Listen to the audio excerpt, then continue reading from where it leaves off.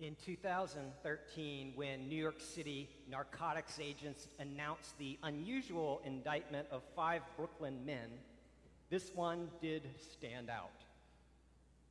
In an article in the Jewish Journal, Talia Levine discusses the 2013 bust of a New York City drug ring.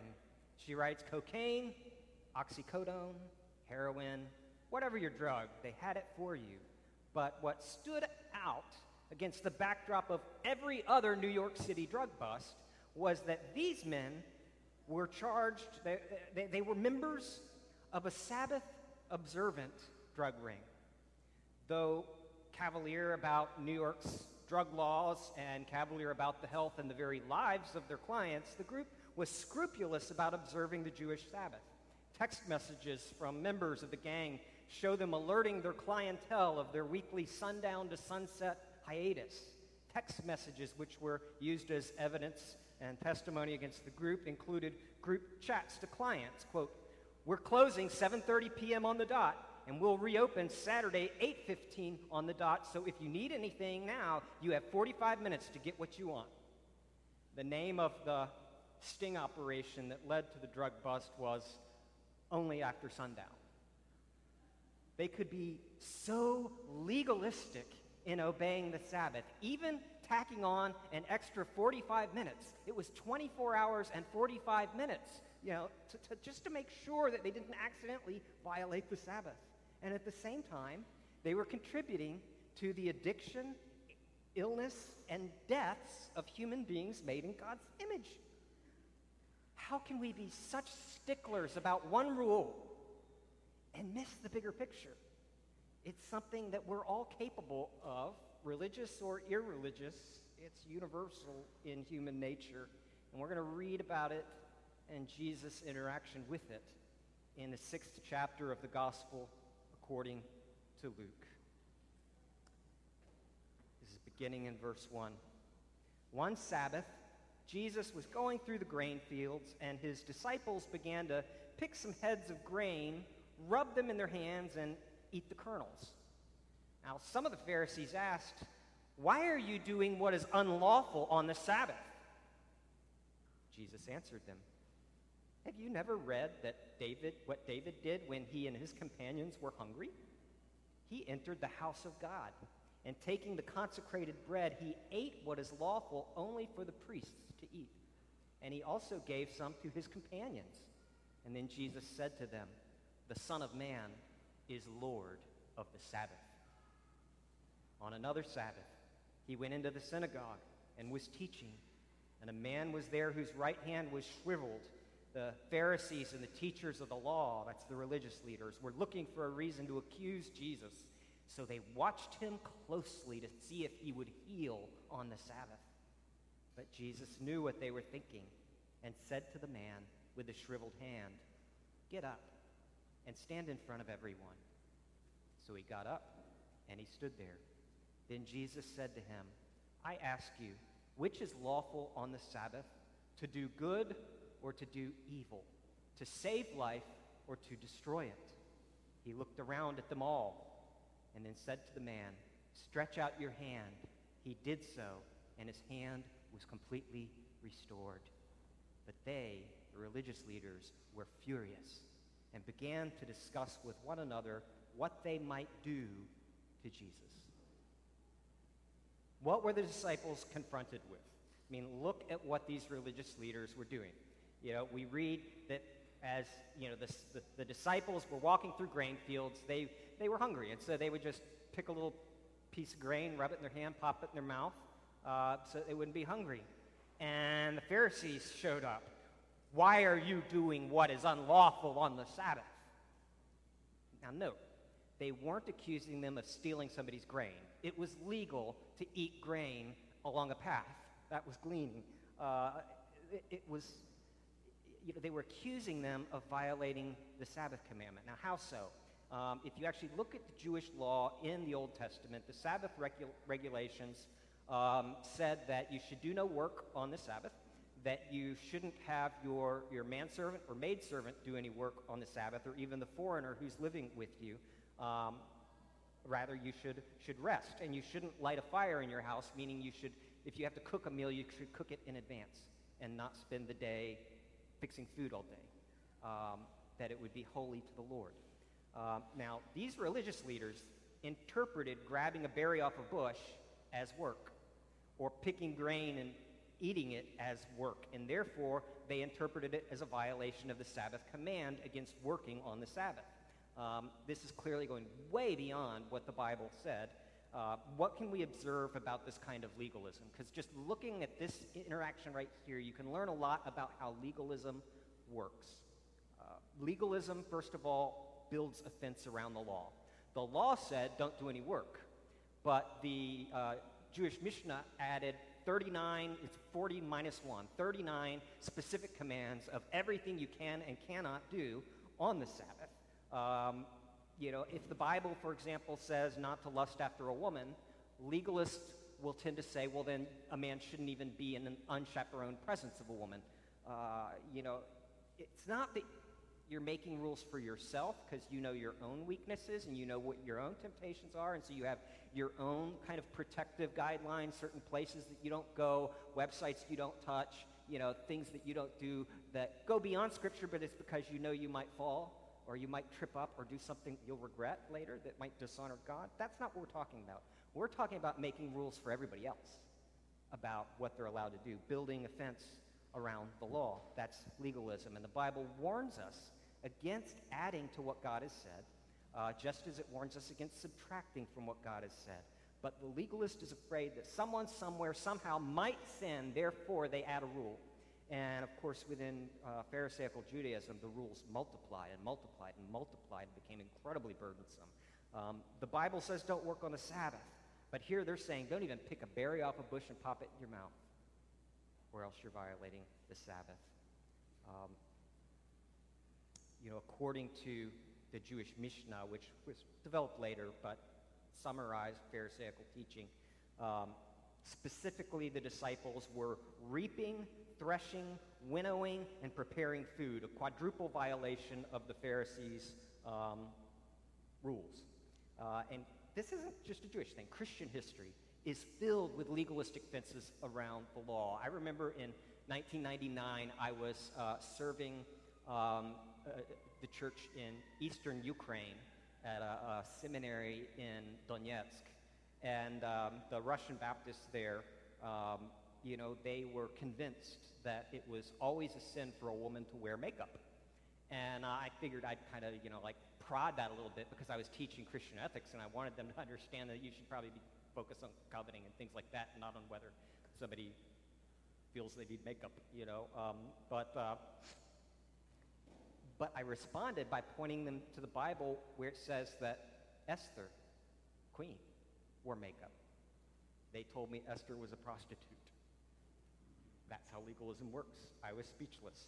I then pointed them to the Song of Songs in the Old Testament, where the bride is praised for her cheeks like pomegranates, which was a reference to the rouge that Egyptian women would paint on their face, praising her for it. And they were a little squishy and uncertain. And then I told them, my mother wears makeup. And then they shut up because they were not going to offend their teacher, their guest, by bringing his mother into it, which, but it seemed to do the trick. But legalism, it always wants to build a fence around the wall of the law because one woman in her situation might be tempted to vanity, therefore makeup's forbidden. It's building a fence around the law. You know how this goes. You go to a barn dance, you don't go to a square dance. You go to an R-rated movie, not a G-rated movie. You don't go to an R-rated movie, you go to a G-rated movie. You don't listen to secular music, you listen to Christian music. You don't wear a skirt, you wear a long dress. You don't say gay, you say same-sex attracted. You don't drink whiskey, you drink Sanka. These are good reasons for doing all of these. I haven't had Sanka in a long time. I don't even know if they still make it. But, depending on what your particular weaknesses are, you might follow any of these based on what you think God wants you to do in your circumstance, in your situation, with your heart. But that's where Christian discernment comes into play. That's where Christian freedom comes into play. But legalism doesn't want complexities of individual Christian discernment. It wants a rule, a hard and fast rule, a measurable rule that builds a fence around the law so that no one can get even close to violating what God forbids.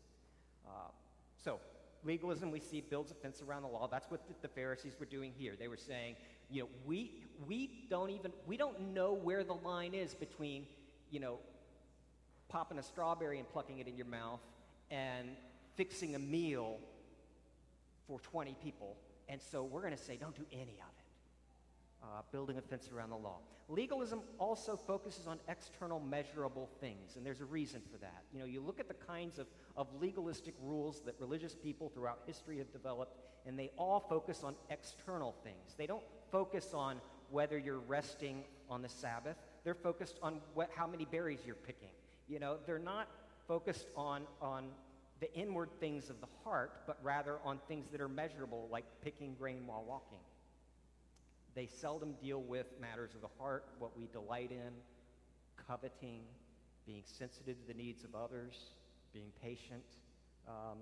They tend to deal with external things about how you dress, who you spend time with, places you go, things you eat, things you drink, the language you use to describe things, where you send your kids to school, stuff like that. And that's because legalism is always seeking a way to quantify or measure spiritual growth. Real spiritual growth is very hard to measure. Maybe somebody else in you can say, Greg, 10 years ago, you would have blown up in anger if you were in the situation you were just in. That's somebody measuring my spiritual growth, saying, I see long-term change in your heart level. But it's hard to measure spiritual growth. And so legalism wants something that's easy, something that you can measure. How long is your dress? Which words did you use? Just things that are measurable, because legalism is part of an internal drive to prove to myself and to others that I'm one of the good people and not one of those sinners out there. If I can, just jump through the right hoops, see the right kinds of movies, listen to the right kind of music, say the right things, have the right, the right kind of hair and the right clothing, all of this, and go to all the right meetings and always look presentable, then everybody will know I'm one of the good people. It's this self-justifying drive that's in the human heart to try to prove that I'm worthy. Worthy to God, worthy to God's people, worthy to other people, worthy to myself even. And that ultimately impacts the believer's ability to love other people. Because if you're constantly trying to prove to yourself that you're one of the good people, then what are you going to be doing to all the people who don't keep your rules? You're going to be judging them. And we see here, legalists see it as their prerogative to police everybody else. You see it, the Pharisees, why are you doing what is unlawful on the Sabbath? I mean, any American would have said, what business is it of yours? You are not the boss of me. But they just assumed it was their right to interrogate, their right to judge, their right to challenge, because legalists can't sit back quietly when something happens that they don't approve of. They're going to find some way to voice their displeasure. And that's how we see it here, because legalism is always trying to build a fence around the law. It's focused on external measurable things so that we can measure our spiritual growth, and it takes upon itself a posture of evaluating everyone else. This is an accusation they're making in one sense against the disciples, but because Jesus was with them, their real accusation wasn't, why are you doing something that's unlawful? It's, Jesus, why are you letting your followers do something that's unlawful on the Sabbath? So they're really after Jesus. And legalism is far more pervasive than we realize. In her book, Give Them Grace, Elise Fitzpatrick says the primary reason the majority of kids from Christian homes stray from the faith is that they never really heard it or had it to begin with.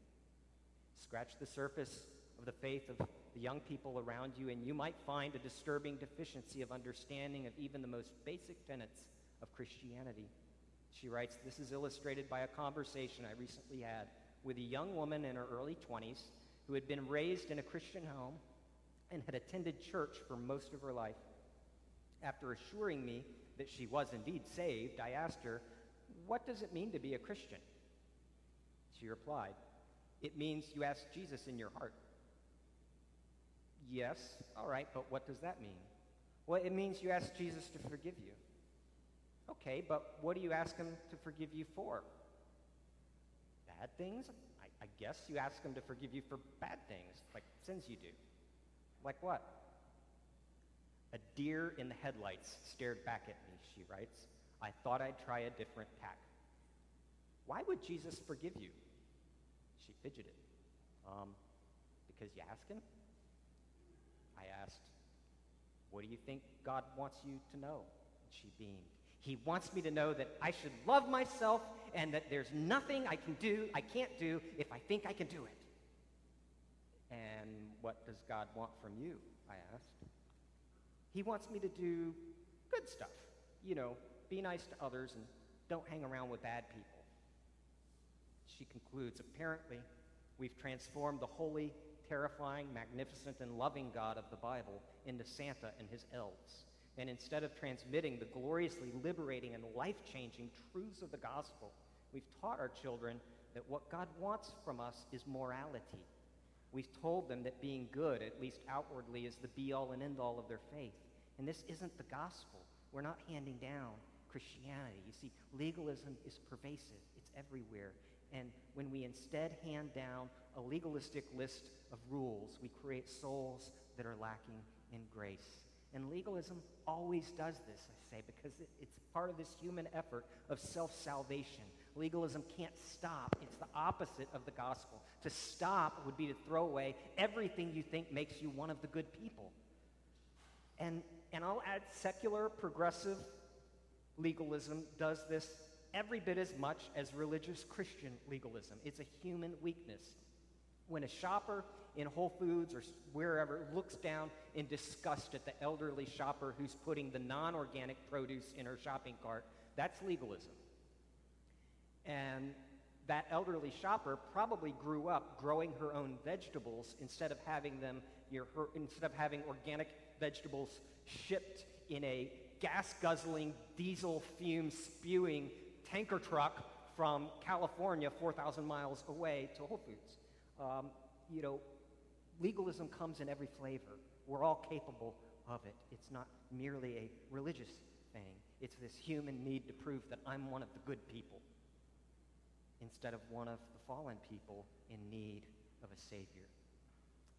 And legalism has no power to change a life. It didn't turn these Pharisees into liberated souls overflowing with love and understanding and compassion and mercy. It made them narrow. It made them critical. It made them harsh. It made them mind everybody's business but their own. It made them judgmental. It made them divisive. And that's because man-made rules cannot change our hearts, which need to be softened by God's grace.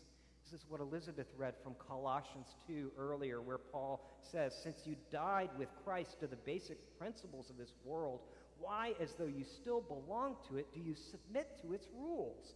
Do not handle, do not taste, do not touch. He says these rules, man-made rules, are destined to perish with use because they're based on human commands and teachings. Such regulations indeed have an appearance of wisdom, he says, with their self-imposed worship, their false humility, and their harsh treatment of the body, but they lack any value in restraining sensual indulgence. You could make 100,000 human rules and follow all 100,000 of them perfectly, and God says they lack any value in restraining sensual indulgence. Did you hear that? They lack any value.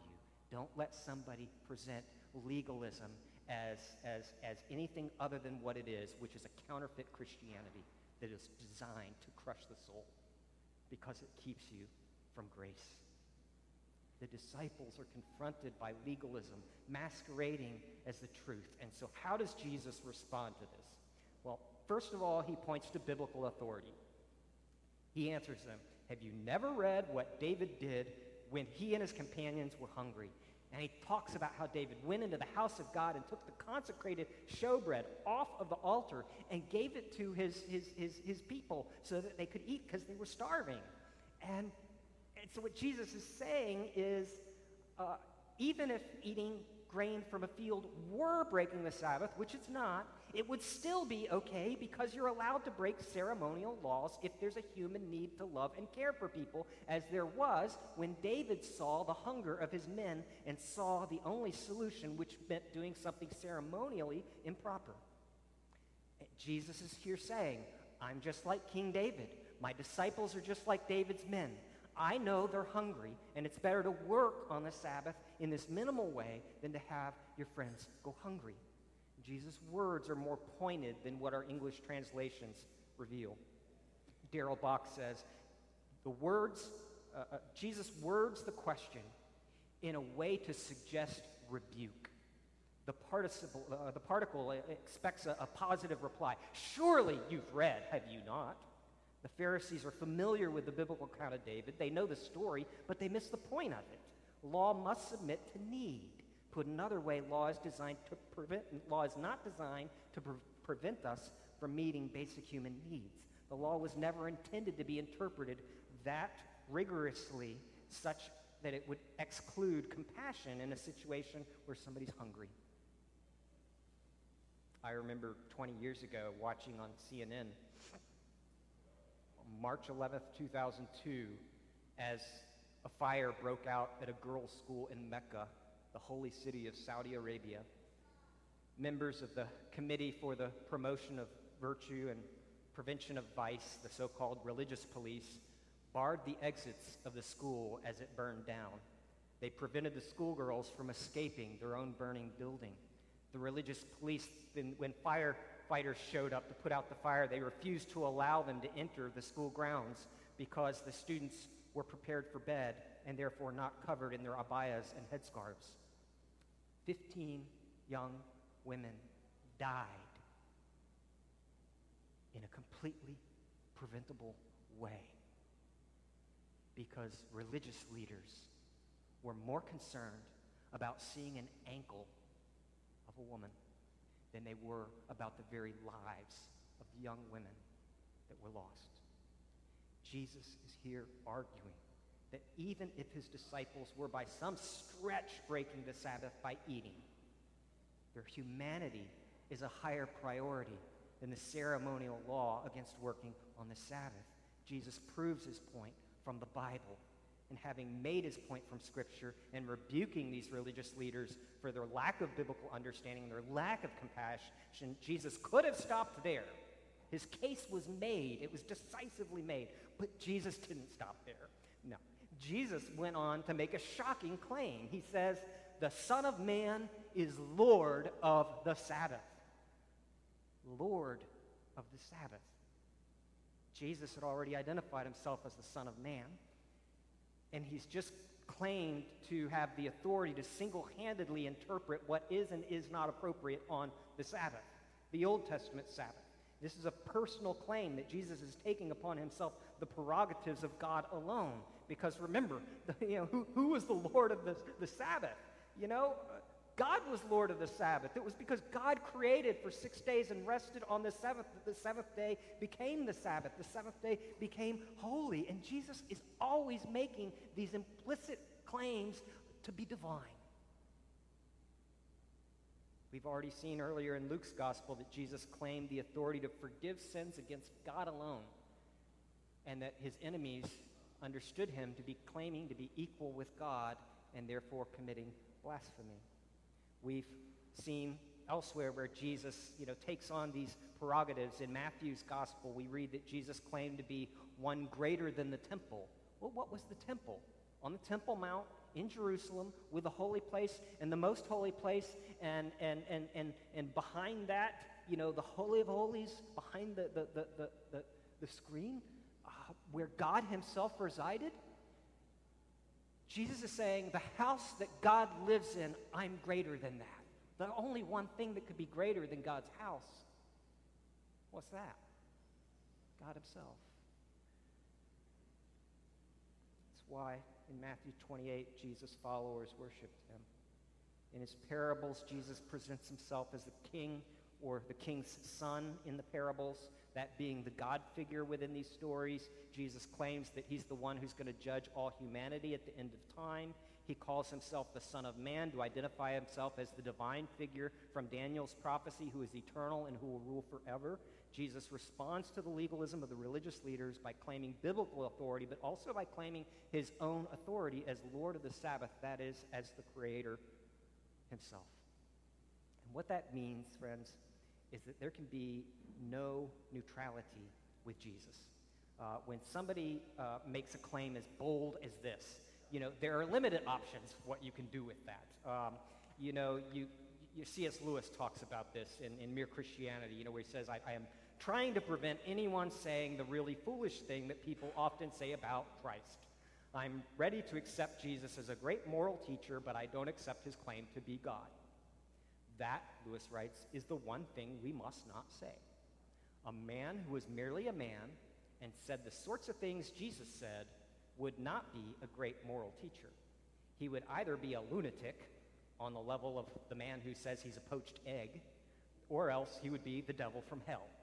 You must make your choice. Either this man was and is the Son of God, or else a madman, or something worse. You can shut him up for a fool, you can spit at him and kill him as a demon, or you can fall at his feet and call him Lord and God. But you must not come with any patronizing nonsense about his being a great human teacher. He has not left that open to us. He did not intend to. What about you? Jesus makes this claim upon his church. He makes this claim upon all of humanity as Lord, as Savior, as resurrected one before whom we must all bow. What's your heart doing with Jesus? What are you doing with him? Is he a liar? Or is he a lunatic? Or is he your Lord? What are you doing with Jesus? The religious leaders showed what they were doing with Jesus. They were spying on him, trying to catch him. Said they were watching him closely, and then later they watched him. And the term is a sinister one. It's the term that's used of watching out of the corner of your eye, so you pretend not to be watching, but you're actually like watching. They're trying to trap him because they've already decided he is a demon. Jesus saw a man in great need. He had great compassion on him. And they want Jesus dead. The Pharisees' concern was the law. And when Jesus healed this man, stretched out his hand and healed him, it says that the religious leaders were furious. They were furious and began to discuss with one another what they might do to Jesus. Throughout, the religious leaders are condemnatory, judgmental, forbidding grace on the Sabbath. Jesus' handling of the Sabbath is a threat to their religion. It's a threat to their self-righteousness. It's a threat to the very platform on which they have built their identity as the good people who don't need a Savior. Jesus threatened that human project to prove that we're one of the good people. If their man-made rules were thrown out, if their fence around the law is thrown out, then it didn't, and if they therefore weren't better than anybody else, if their obedience to their Sabbath regulations didn't make them better than other people, then Jesus has just pulled out from underneath them the entire rug upon which they have built their religious life. They would become a zero. They would become sinners, just common sinners in need of a Savior. The man with a shriveled hand also showed his response to Jesus when Jesus commanded him, "Stretch out your hand." He obeyed. He trusted Jesus. Matthew and Mark's gospel actually omit the man's response, but Luke includes it for emphasis to show this man's heart. This helpless man is trusting Jesus' word. He trusts Jesus' good intentions. He believes Jesus has a power to heal him. His heart is open and receptive to Jesus in a posture of humble, faith-filled reception. He is willing to receive grace from Christ. He's not listing off his spiritual accomplishments. He has nothing to prove. He has nothing to offer except his shriveled hand. And he looked around at them all. Jesus said to the man, "Stretch out your hand." He did so, and his hand was completely restored. The healing is God's endorsement of Jesus' teaching about the law of God. God has been given not to prevent us from love, but to enable us to love. And Jesus came to put an end to this entire human religious project of making ourselves good people by obeying extra rules and building fences around the law through all of our legalistic self-effort. Jesus came to pull that rug out from under us, because we all need that rug pulled out from under us, because we cannot be saved unless we are filthy, horrible, wretched sinners made in God's image, but having violated his commands, because Jesus said, I didn't come to call the righteous, but sinners. Jesus was never called a friend of the good people. The good people are the ones who lobbied for his death. Yet he's a friend of sinners. And to own that, to know that I am so much less than the best of humanity. At my best, my motives are always mixed. I haven't loved God with all of my heart for 10 seconds. I am that kind of guy. And that's the kind of guy that Jesus saves. In his mercy, Jesus pulls out from under us our self-righteousness, so that all we have left is the gospel. Friends, what are you doing right now with Jesus? Lisa Brockman in Christianity Today shares her testimony of leaving the legalism that she experienced within the Mormon church to discover instead the grace of Jesus. She writes, as a sixth-generation Mormon girl, I believed that the Mormon church was the one true church of God. I believed Joseph Smith was a true prophet of God. By age 6, I was convinced that having a temple marriage and faithfully obeying Mormon regulations would qualify me to spend eternity in the highest heaven, the celestial kingdom. There, I would exalt into godhood and bear spirit children, and this was my greatest dream. But there were temptations to resist. Throughout high school, Mormon friends of mine began drifting into the world of partying. Alcohol seemed to release them from the striving and shame that comes with our performance-based love. For 3 years, I resisted, feeling like a pressure cooker of unworthiness waiting to explode. And then, as a senior, I gave up resisting. I jumped into the party world with the same passion I brought to the rest of my life, funneling beer without restraint. Yet, even as I felt liberated from Mormon legalism, I didn't waver from believing that the Mormon church was God's true church. During my freshman year at the University of Utah, I met a guy named Gary. Gary told me he was a Jesus follower, not a Mormon. For the first month of our relationship, we avoided the subject of religion, and then on a wintry December day, Gary cracked open the door of his conversation. He asked, "How do you know Mormonism is true?" I had never heard this question before. He continued, "Have you looked into the historicity of Mormonism? How do you know that Joseph Smith is a true prophet of God? How do you know the Book of Mormon is God's word?" More questions that had never crossed my mind, and within minutes my unease turned into terror. What had felt like a firm foundation was dissolving into quicksand. Nevertheless, our affection for each other was growing, and so we knew this lingering division needed to be addressed right now, and so we agreed to study the Bible together. And it only took one Bible study to send me into a tailspin. I was shocked to find several crucial disparities between biblical and Mormon teachings. For 5 months, I battled with Gary and with the Bible, defending Mormonism with passion. And yet my fortress began to crumble as I compared the historical authenticity of Mormonism and Joseph Smith with that of the Bible. This was devastating and infuriating, she writes. At the same time, it opened my mind to the biblical view of my nature, sinful, not divine. It also opened my mind to a better understanding of God's nature. 3 persons in one God, the Father being spirit instead of flesh and bones. The Mormon God was a man who worked his way up into godhood, but the biblical God had always been God, unchanging and eternal. I struggled to wrap my mind around this. And I saw, too, that God was inviting me to walk into his kingdom through trust in Jesus. Covered in Christ's righteousness, I would always be worthy of the Father's delight and presence, but rejecting the faith of my forebears and risking the wrath of my family terrified me. I wanted further assurance that I was right in taking this plunge. After 5 more months of research, I was still wrestling with the idea of a Trinitarian God, and one day as I sat in bed conflicted, God drew near to me in a vision, and I saw a sea of people around Jesus who sat on a throne, and they all bowed before him, and they were singing, Holy, holy, holy is the Lord God Almighty, who was and is to come. And as they worshiped, I fell to my face and I wept and I received Jesus in my heart and I walked into his kingdom and I was free of the shame that had suffocated me for 18 years. On my 21st birthday, after foolishly consuming large quantities of alcohol, I spent the night fending off drunk guys who wanted to take me home. I steadied a friend's forehead as she vomited into a toilet of a urine-soaked bathroom. I craved a different kind of life. And that same December night, I returned home and fell face down before God. With fists clenched and tears streaming, I offered each of my failings, each of my weaknesses, each of my sins to him, inviting him to have his way in my heart, in my mind, and with my body. I asked him to free me to live fully surrendered to Jesus, the one who gives life.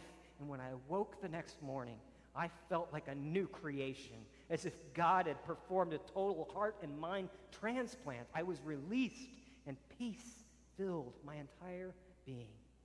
And the Mormon girl inside me breathed a sigh of relief.